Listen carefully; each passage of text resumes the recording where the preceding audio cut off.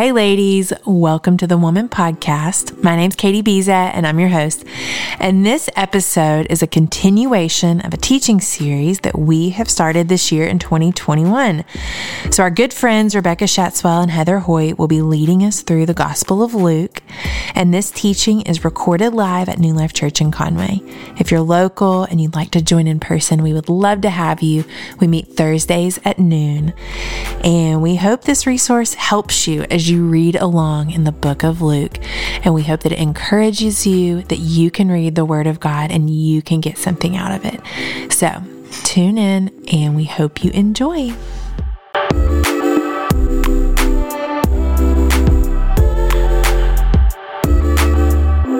Okay, how is everybody? Oh, who is enjoying the sunshine finally? Yes, amen. Even though it was cooler this morning, just give me some sunshine. I've just been thinking and praying for you guys as we're kind of getting towards the end of the book of Luke. I think we'll go the next few weeks throughout April and maybe a couple weeks into May, and then we'll be done before school is out for all the mamas in the room and all the students in the room. But I have just been thinking and praying for you guys because my heart in it, and I know Abby's heart, Katie's heart, Heather's heart, when we kind of got together and started this, was really that God would use this to plant seeds that would then grow and give you guys tools, anointing, confidence in the scripture to then turn around and plant those seeds into other people's lives. Because if there's anything I've watched over the past year and a half, it is how desperate our world needs to understand who Jesus is. But if we as the people of God don't know who he is, then there is no way the world around us who has no relationship with him is going to be able to understand him. And so my heart is to just teach the gospel, teach who Jesus is, what he loved, what he hated, what he corrected, what he encouraged, so that his heart will be planted in us. So I just want to encourage you guys. I know we're getting to the end of the school year and then we'll get into summer, but would you guys pray about who does God want you to influence with his scripture? Whether it's a small group he wants you to start, whether it's your family around the table, whether it's friends that you're in connection with. When God plants something in us, it is to grow. It's not just so that it changes us, but it's so it changes us in a way that causes us to change other people, okay? So just want to encourage you with that. But we're going to jump in. We're actually talking about Luke chapter 17 and 18 today, but I actually want to read a verse from Luke chapter 19 that I feel like is the theme over these two chapters today. Luke chapter 19, verse 10. Does somebody want to read that for us? This is actually the conclusion to the... I think it's Zacchaeus' story. Y'all remember that song? Zacchaeus, wee little. Look at this. Somebody grew up in Sunday school. Na, na, na, na, na, na, na. Na, na. But yeah. You calm down. I remember that part. Okay, this is amazing.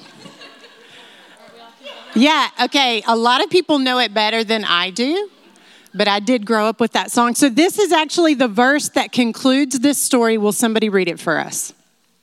For the Son of Man has come to seek and to save that which was lost. The Son of Man, who's that referring to? This is the title he most often used in reference to himself. He called himself the Son of Man, meaning he was here to literally serve humanity, okay? The Son of Man came to do what?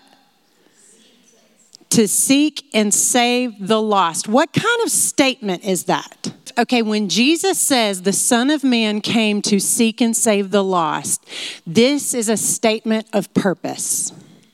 In other words, what do I mean by purpose? I mean the answer to the question, why am I here? This is a very important thing for us to zero in on, because the two most important questions that every human wrestles with on the inside of them, deep down, whether they ever admit it or not, from the young ones to the old ones, is a question of identity, who am I? And the second is a question of purpose, why am I here? Every human heart has the longing to know the answer to those two questions. Who am I? And why am I here? The amazing thing is that these two questions that every human wrestles with, how many of you have ever wondered those two questions about your own life? Have you ever thought, who am I? Who am I? Who am I supposed to be? Who was I created to be? And have you ever wondered the question, why am I here? Do I have a purpose? Do I have a calling? Do I have something to do, something to contribute to make this world a better place? The saved, the unsaved, as Jackie Hill Perry says, the saints and the ain'ts all ask these same questions. They all ask, who am I and why am I here? Because deep within us, God has put a spiritual longing. And it is a longing that cannot be filled by a human. It cannot be filled by our parents. It cannot be filled by a spouse or friends or community. As much as those things speak into our lives and help us, it is a longing for God himself. So I'm just encouraging you guys, when you see a statement purpose come out of the mouth of Jesus, I want you to be encouraged.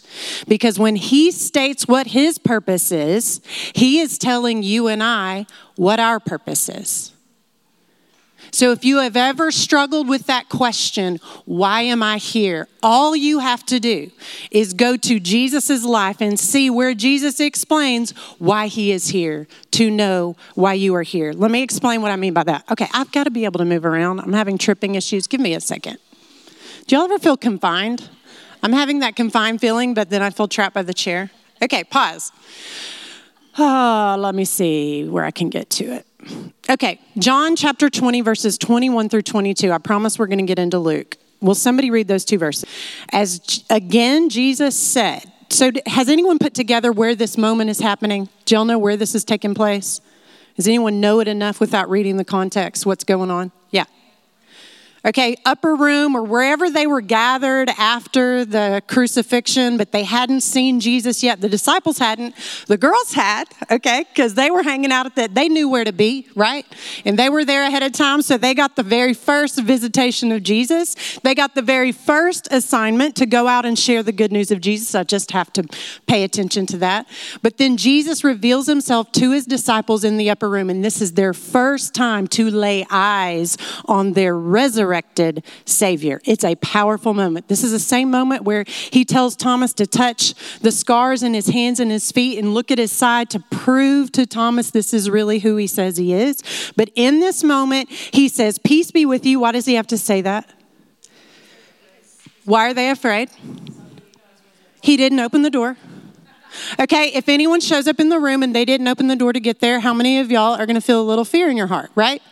So it didn't matter that they're like, this is Jesus. They're like, he didn't walk through that door. Okay. So he has to say, peace be with you. And then what does he say to them? As the Father has sent me, I am sending you. What he is saying right there is the same purpose you just watched lived out in my life day in and day out for the last 3 years that my Father gave to me. I am now placing that purpose upon you. This is so important because when we struggle to try to understand why we are here on earth, if we do not reconnect with our source, we will never have the answer to that question. Because you and I, we didn't create ourselves, did we? Some of us were intentionally the product of our parents' decisions. Some of us were unintentionally the product of our parents' decisions, right? I mean, we don't have to take a survey, but probably there are some of us in our room, our parents planned to have us. Some of us, our parents did not plan to have us. But do you know what I learned? Because it was not easy for me to have babies. We prayed. We did the deed. We did the deed a lot for many years. It didn't happen. We went to doctors. We prayed some more. People prayed. It took prayers and Jesus and everything you can imagine for us to have babies. So I know that struggle. But do you know the weirdest thing when I got pregnant that I realized? I have zero control over this child. I don't know if this child's going to be a boy or a girl. I do not know one characteristic about this child. I do not know what their eye color, hair color will be like. I don't know if they will be tall or short. I don't know if they'll be introverted or outgoing. I don't know what their talents will be. Did I get to make one decision in my own children? Who created each one of us in our mother's womb?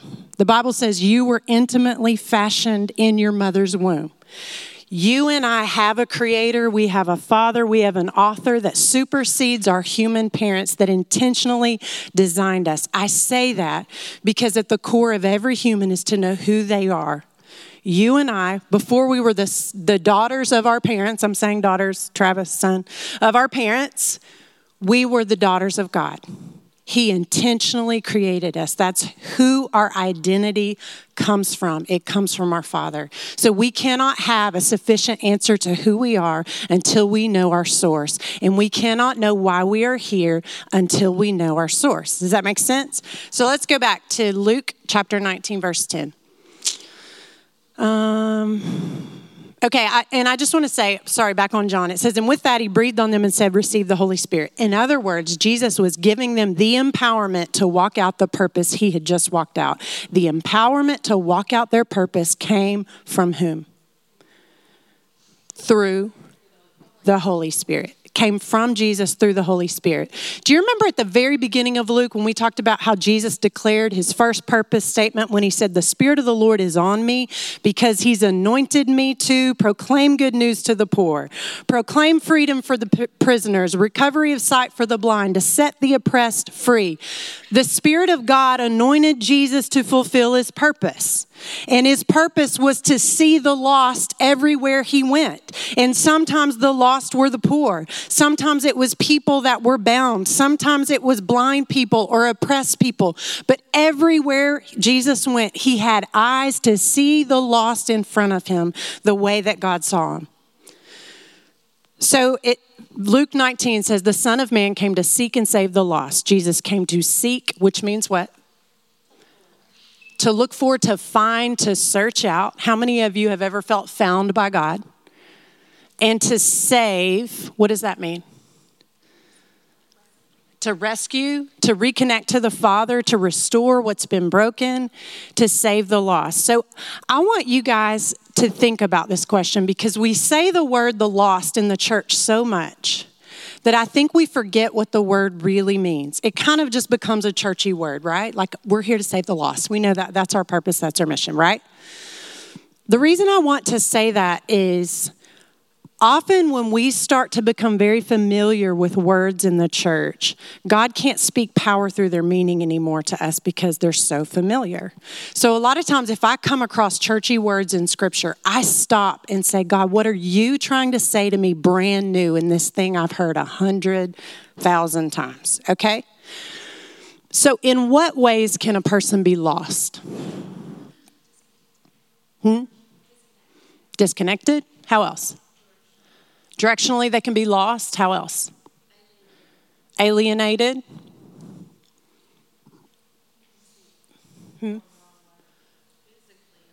Physically, going the wrong way. Emotionally.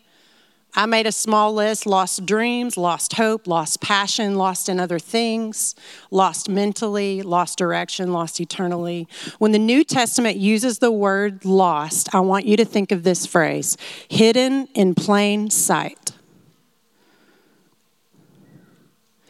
Most of the time, if you're anything like me, when we lose something, it is actually nearby, but we cannot see it. Does anyone have that problem? I can't tell you how many times a day I have to recruit my husband and every soul in my house to find my keys and my phone. And most of the time, it's so close to me, and I just can't see it. My husband I will ask him about something in the refrigerator. Do we have blah, blah, blah? Yeah, it's in there. Just go check. And I'll go, and I'm like, it's not in here. He's like, yes, it is. He's so good at finding. I'm so good at losing. So we're really a great combination. I'm like, it's not in here. He's like, yes, it is. And he will literally come. It's right in front of me, but I cannot see it. Can anyone relate to that disability? I have a disability of seeing things that are right in front of me. But I think this is what God means by the lost. They're right in front of us. They're hidden in plain sight. They're nearby, but we are not able to see that they're actually lost. One of the first times in Scripture that some person gives God a name that he has not given himself, it comes from a story of a lady by the name of Hagar. She's actually gone through a really rough thing. I'm not going to get into her story a whole lot, but she's out in the desert. She's fleeing from her master. She's been mistreated, and God literally shows up in the desert and speaks to her. And Scripture says this: she gave this name to the Lord, El Roi, the God who sees me. God sees the ones that others don't see. And he sees inside of us what other people cannot see. But he has given us the Holy Spirit to anoint our eyes to see other people the way that he sees them. A couple years ago, I was in Starbucks, and just being really honest with you, Brandon and I had a fight right before I went to Starbucks. And so I wasn't in the best frame of mind, but I was like, I'm going to go get a coffee. I don't know if y'all have ever been there. And I walked in. It was like, have y'all ever wanted to walk into a public place but be invisible? You know, it was like one of those moments. Like, I hope nobody sees me. Nobody asks me what's going on. I hope I don't see anyone from church. I'm just here to get my coffee and need to leave. And so actually, Brandon was with me, and we went to the counter. We ordered, and I'm just trying to pretend like I'm invisible right there. And God speaks to my heart, draws my attention to a girl sitting over in the corner. And he said, I want you to go talk to that girl and invite her to woman conference. I'd never had a conversation with this girl ever. And I was like, now, of all times? Because I did not want to have a conversation. I wasn't in the mood. And so I was like, okay, God, I'll do what you're asking me to do. I walk over and have a conversation. One of her dear friends is in here right now. Have a conversation with her. Had never talked to her in my life. I'm like fumbling around for why I'm starting a convo with a complete stranger. Have y'all ever been there? God asked you to do something, and you're like, okay, I'll do it, but it's not going to be pretty. It was kind of one of those conversations, and try to like fumble my way around explaining we do an event for women. Would she like to come? And she's like, actually, I've been to your church like once or twice. My roommate's going to go, and I've never really been a part of something like that. And I wanted to go with her, but all the tickets are sold out. So yeah, I would love to come. And I was like, I cannot believe this just happened. And so I was like, well, I can get you in. And so I get her a ticket or whatever. She comes up to me after the conference and is like, so thank you so much for inviting me. I rededicated my life to God. And I'm like, whoa. And then she and I like start hanging out and develop a relationship. And she's now in a small group, and she's now like seeking out other people to see how she can be an influence for God in their life. And I thought, you know what I think made the difference in that moment is that she just felt seen by God. That's really all it was. God drew her to my attention because she had his attention. His eyes were on her. He just needed somebody to see her for 1 second the way that he saw her.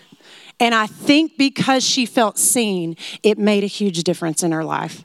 So I want to encourage you guys to ask God. It doesn't have to be this big superpower. When the Holy Spirit moves through us, sometimes it really doesn't feel super. But sometimes the Holy Spirit will just simply give you eyes to see somebody the way you don't see them. And I just would ask God, like as you're out and about doing life on a normal basis, God, will you give me your eyes to pay attention to somebody that I would normally pass by? Because in Luke chapter 17 and 18, we continually see Jesus either interacting or teaching about interacting with people that are unseen by the church leaders of the day. My point in saying it is the church leaders were the ones with the word of God that were to be sharing that with the world around them. But because of a lot going on in the church in that day, there were a lot of groups of people and types of people that were completely invisible to the church at that point. And Jesus kept drawing people's attention to those that everyone was missing. So Luke chapter 17, verse 11.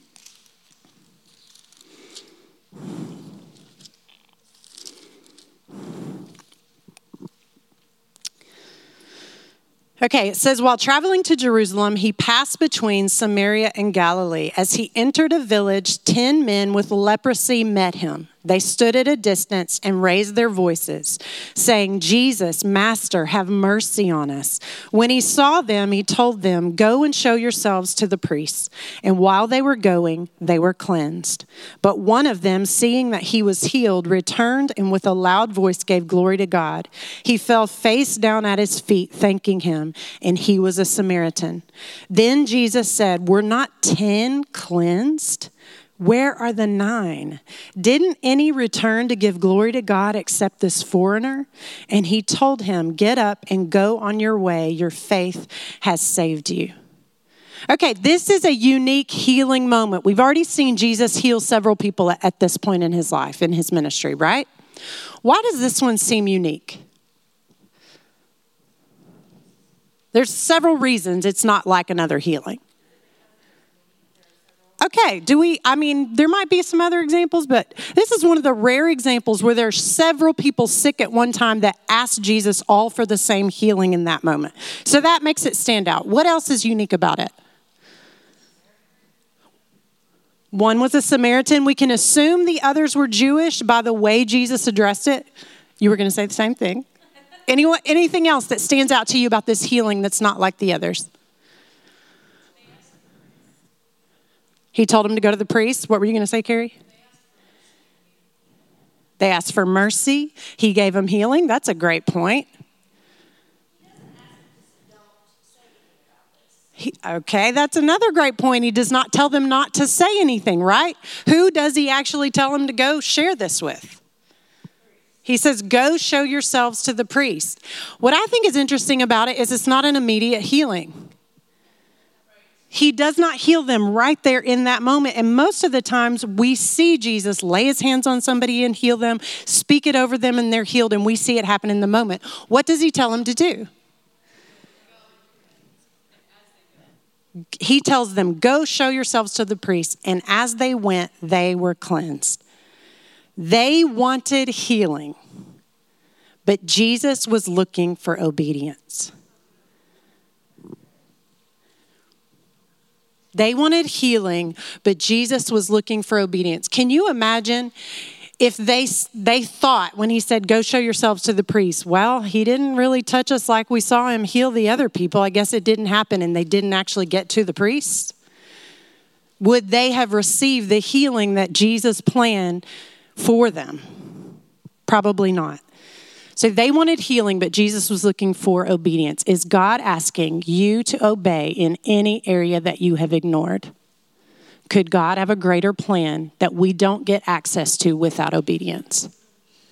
They're wanting healing, but he doesn't really pronounce healing. He tells them to go show themselves to the priest. And by faith, they have to just obey and know that that healing will come as they obey.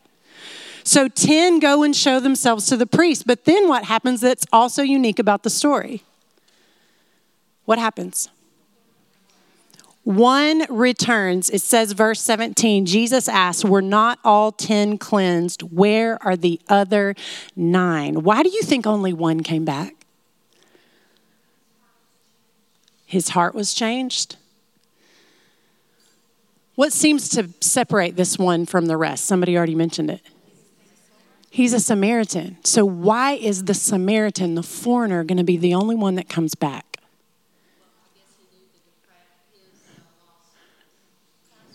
Maybe he realized his lostness.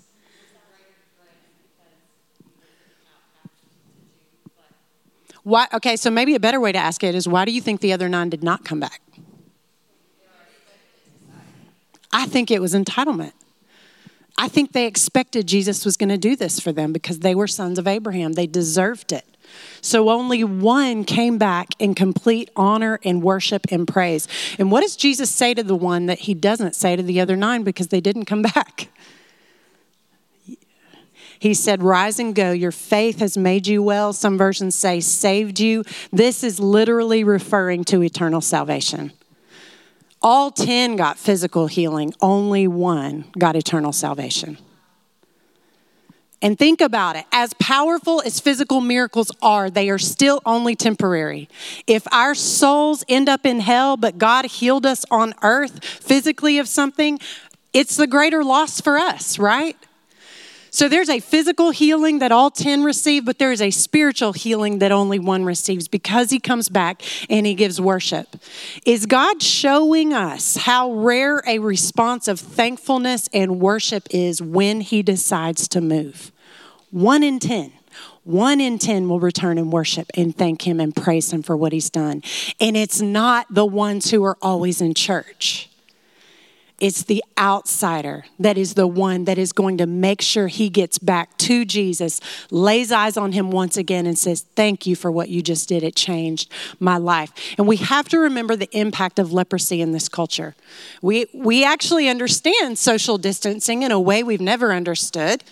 Right? So we can relate with the distancing side of it. But I don't know if you've ever seen somebody who is a leper. If you've ever seen what leprosy does to someone's body, it's very deforming. A lot of times after long periods of time, they will have completely deformed limbs, hands, and feet. It's very grotesque. Back in the day, they had to wear all kinds of bandages. So not only was it a sickness, but because it was considered unclean and so, okay, I cannot handle seeing little one just smile at me while I'm talking. Are you loving the word of God?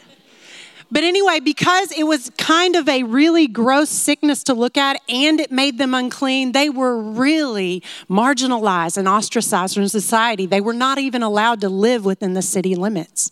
So think about the kind of life you would be leading if that was your existence day in and day out. You had this label on you. You could not go in and shop when other people shopped. You had to keep a distance of however many feet away it was from every person. You had to shout to let people know you were a leper so they would get out of the way and not get close to you. That's their existence.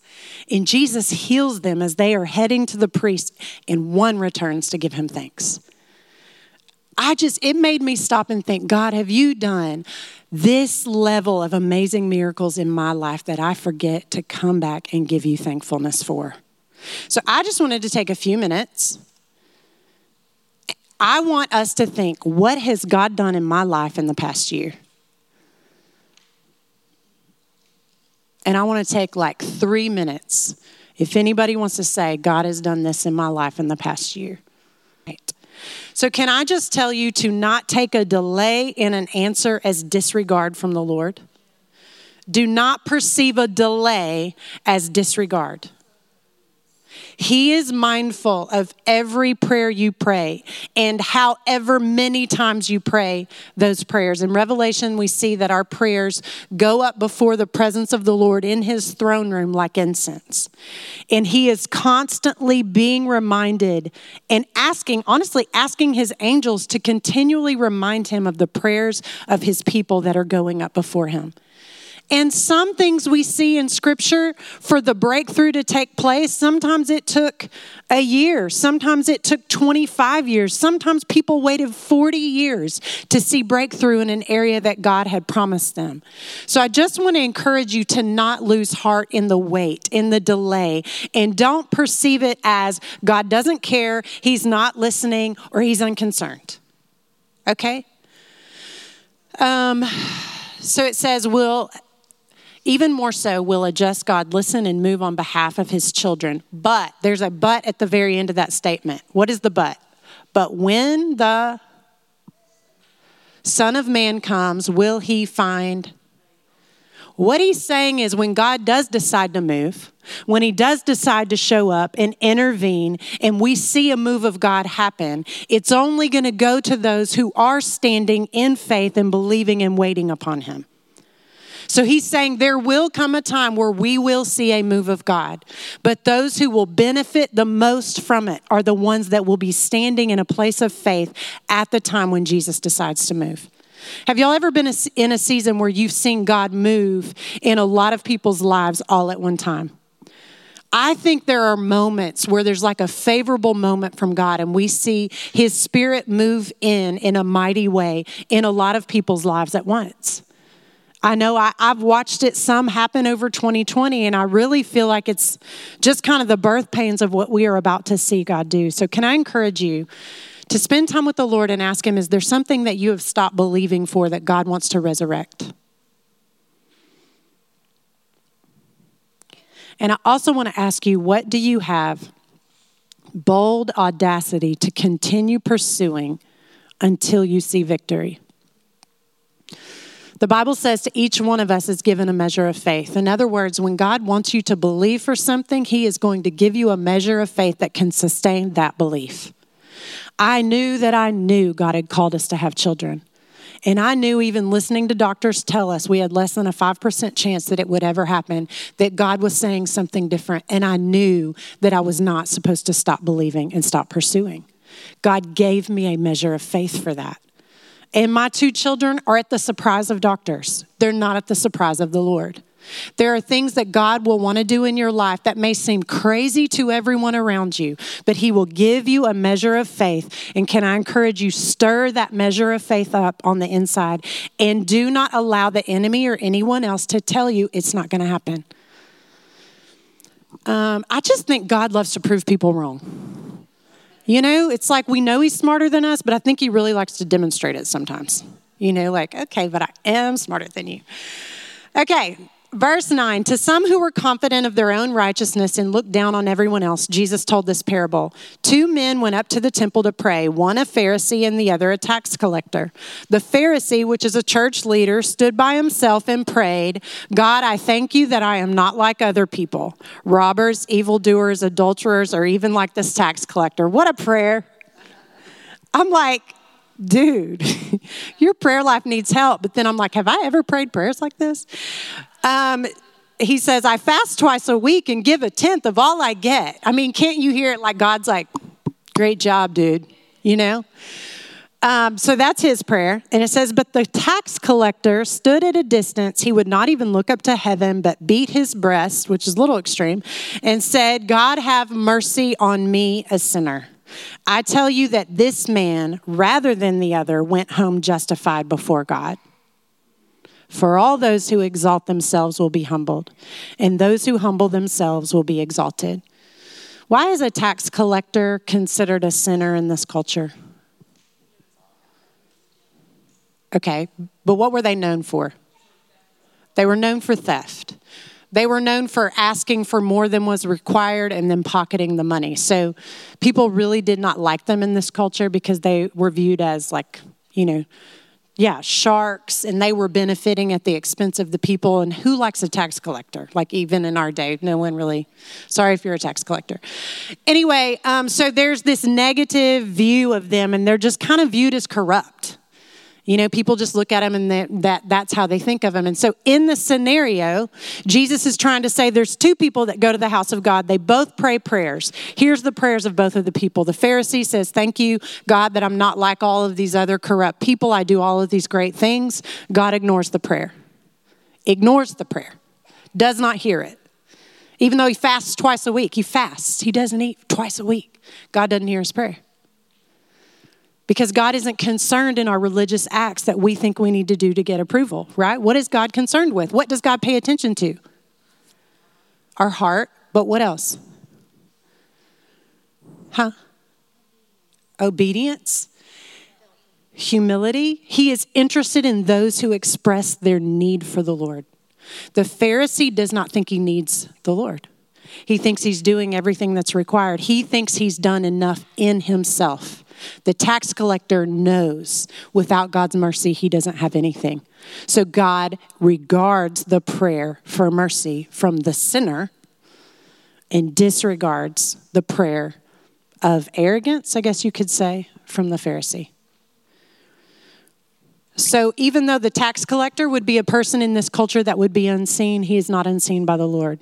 Because God never disregards a prayer for mercy and repentance, no matter how great the sin. If the prayer is sincere, God will always respond. You know, the Bible says that he opposes the proud, but he gives grace to the humble. If we will humble ourselves before the Lord, he will bend down to listen and to help us, which is really cool. Okay, so maybe our last one. I really wanted to get to the rich young ruler.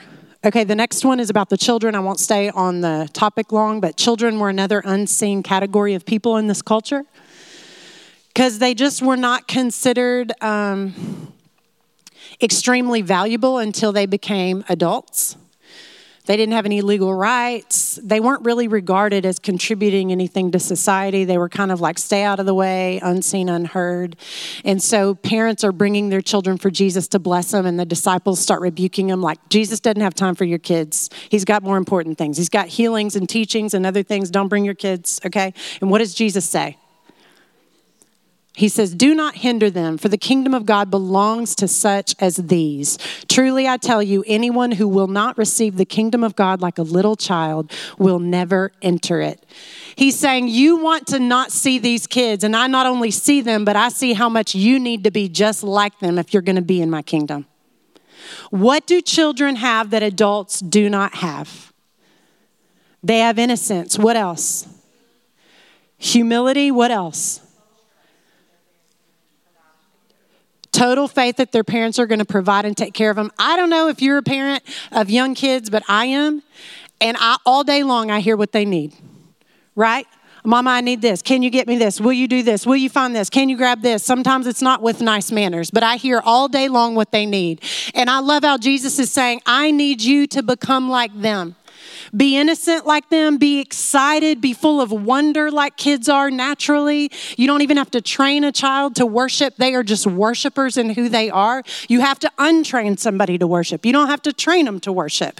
My Zavi right now, like we turn on worship music, whether he's here at church or he's at home, and he just goes, Jesus, and his hands go in the air. It's like ingrained in him. He thinks worship music is called Jesus. Like if I try to say, are you talking about worship music? He's like, where's Jesus? But he's talking about worship music. Like if we're in the church, he hears worship music. He just goes, Jesus, and starts pointing to the sanctuary. Okay, so Jesus is saying you have to become like them in your innocence, in your wonder, in your worship, and in your natural expression of need. Kids know that they need mama and daddy. They tell you 100 times a day. But for some reason as adults, we forget we need the Lord. We don't relate to the Lord that way anymore. And then our last story, verse 18. A certain ruler asked Jesus, good teacher, what must I do to inherit eternal life? Jesus answered, why do you call me good? No one is good except God alone. You know the commandments. You shall not commit adultery. You shall not murder. You shall not steal. You shall not give false testimony. Honor your father and mother. He said, all these I have kept since I was a boy. I was like, well, good for him. Could y'all say the same about all the commandments? He's kept them since he was a boy. This is what he says. So either he's really awesome or he just doesn't have accurate self-perception. Okay? But have you ever been overconfident? I mean, that's happened to me a time or two, right? Okay, verse 22. When Jesus heard this, he said to him, you still lack one thing. In other words, Jesus doesn't tell him he's wrong on everything else he says he's getting right. But he does tell him he lacks one thing. What's the one thing? Sell everything you have and give to the poor, and you will have treasure in heaven. Then come follow me. This is such an important story because this is the rich young ruler story. And the reason it is important is Jesus only personally looked at somebody and said, come follow me, if he planned to make them a disciple. This man had an invitation to become a personal disciple of Jesus. And if he had obeyed, we would know this man's name. But he didn't obey. We don't even know his name. We just know he's called the rich young ruler, right? Why is it so hard for this man? He's rich. Okay, it says, when he heard this, the man, he became very sad because he was wealthy. Jesus looked at him and said, how hard it is for the rich to enter the kingdom of God. Indeed, it is easier for a camel to go through the eye of a needle than for somebody who is rich to enter the kingdom of God. Why is it difficult for the rich? Because they're attached. They rely on themselves. They don't have need. They're addicted to comfort. Right? When you have everything you need, do you want to let it go and do the hard thing of what following Jesus might entail? I mean, Jesus didn't own a house. He didn't have a closet full of clothes. He didn't always know who was about to provide his next meal, right? He lived a life on the road, literally serving the needs of humanity. He didn't have a palace to come back to for the night. He didn't have a nice honorarium people were giving to him everywhere he went and spoke, right? He literally served humanity with no regard for himself. So when Jesus says, come follow me, he's going to see wonderful things, but he's also not telling him it's going to be easy and comfortable and lush and lavish. So the guy is sorrowful because he was very wealthy. And it says, those who heard this asked, "Who then can be saved?" And Jesus replied, "What is impossible with man is possible with God." So is Jesus saying it's not possible for rich to enter the kingdom of God? No, he's saying God is able to do this. Even though this man is not able to give this stuff up, God is still able to reach his heart in some way. Why is this an important story for us to lean into? If we were to measure ourselves in comparison with the rest of the world, what might America be called? America is the rich young ruler. I don't know if you've ever been on mission trips, if you've traveled to third world countries, but the things they're thinking about day in and day out are not the things we have to think about. They're thinking about how they're going to have clean water, where their next meal is coming from, maybe the physical labor involved to provide just the basic needs for their family. They're not thinking about what type of car do they want or what dress they're wearing to the next event. So I say that because I feel like when we read the story of the rich young ruler, that we don't need to say, well, I'm not wealthy like this man. We, in comparison to the rest of the world, we are the rich young ruler. And so I just want to ask, what might Jesus be asking? Will you lay this down? Will you give this up in obedience to me and be willing to follow? Is there anything God would be saying, would you be willing to let this go so that you can follow me? Even if it's radical, even if he says, my sister's given away multiple cars because God has laid it on her heart. We've received one. But would you ask God, like, what are you asking me to let go of that I can fully follow you with everything you have? And what I love about that story is what's unseen in the story is Jesus saw his true heart. He knew this man had a true, sincere heart to follow him. So he zeroed in on the one thing that was preventing that. Okay, I'm going to pray. Heavenly Father, we thank you for your presence with us. We thank you that your word is good because you are good. And we thank you that you continue to reveal more about who you are and who you have called us to be. And I pray, Lord God, that you bless every seed that was planted today, that your Holy Spirit speaks on the inside of us. I pray that your words to us will produce a harvest. I pray, Lord God, you would give us your eyes to see the lost that are in our midst and give us the courage, Lord God, to pursue them the way you would pursue them. Lord God, we want to be your servants in every way for your glory, for your kingdom. In Jesus' name, amen.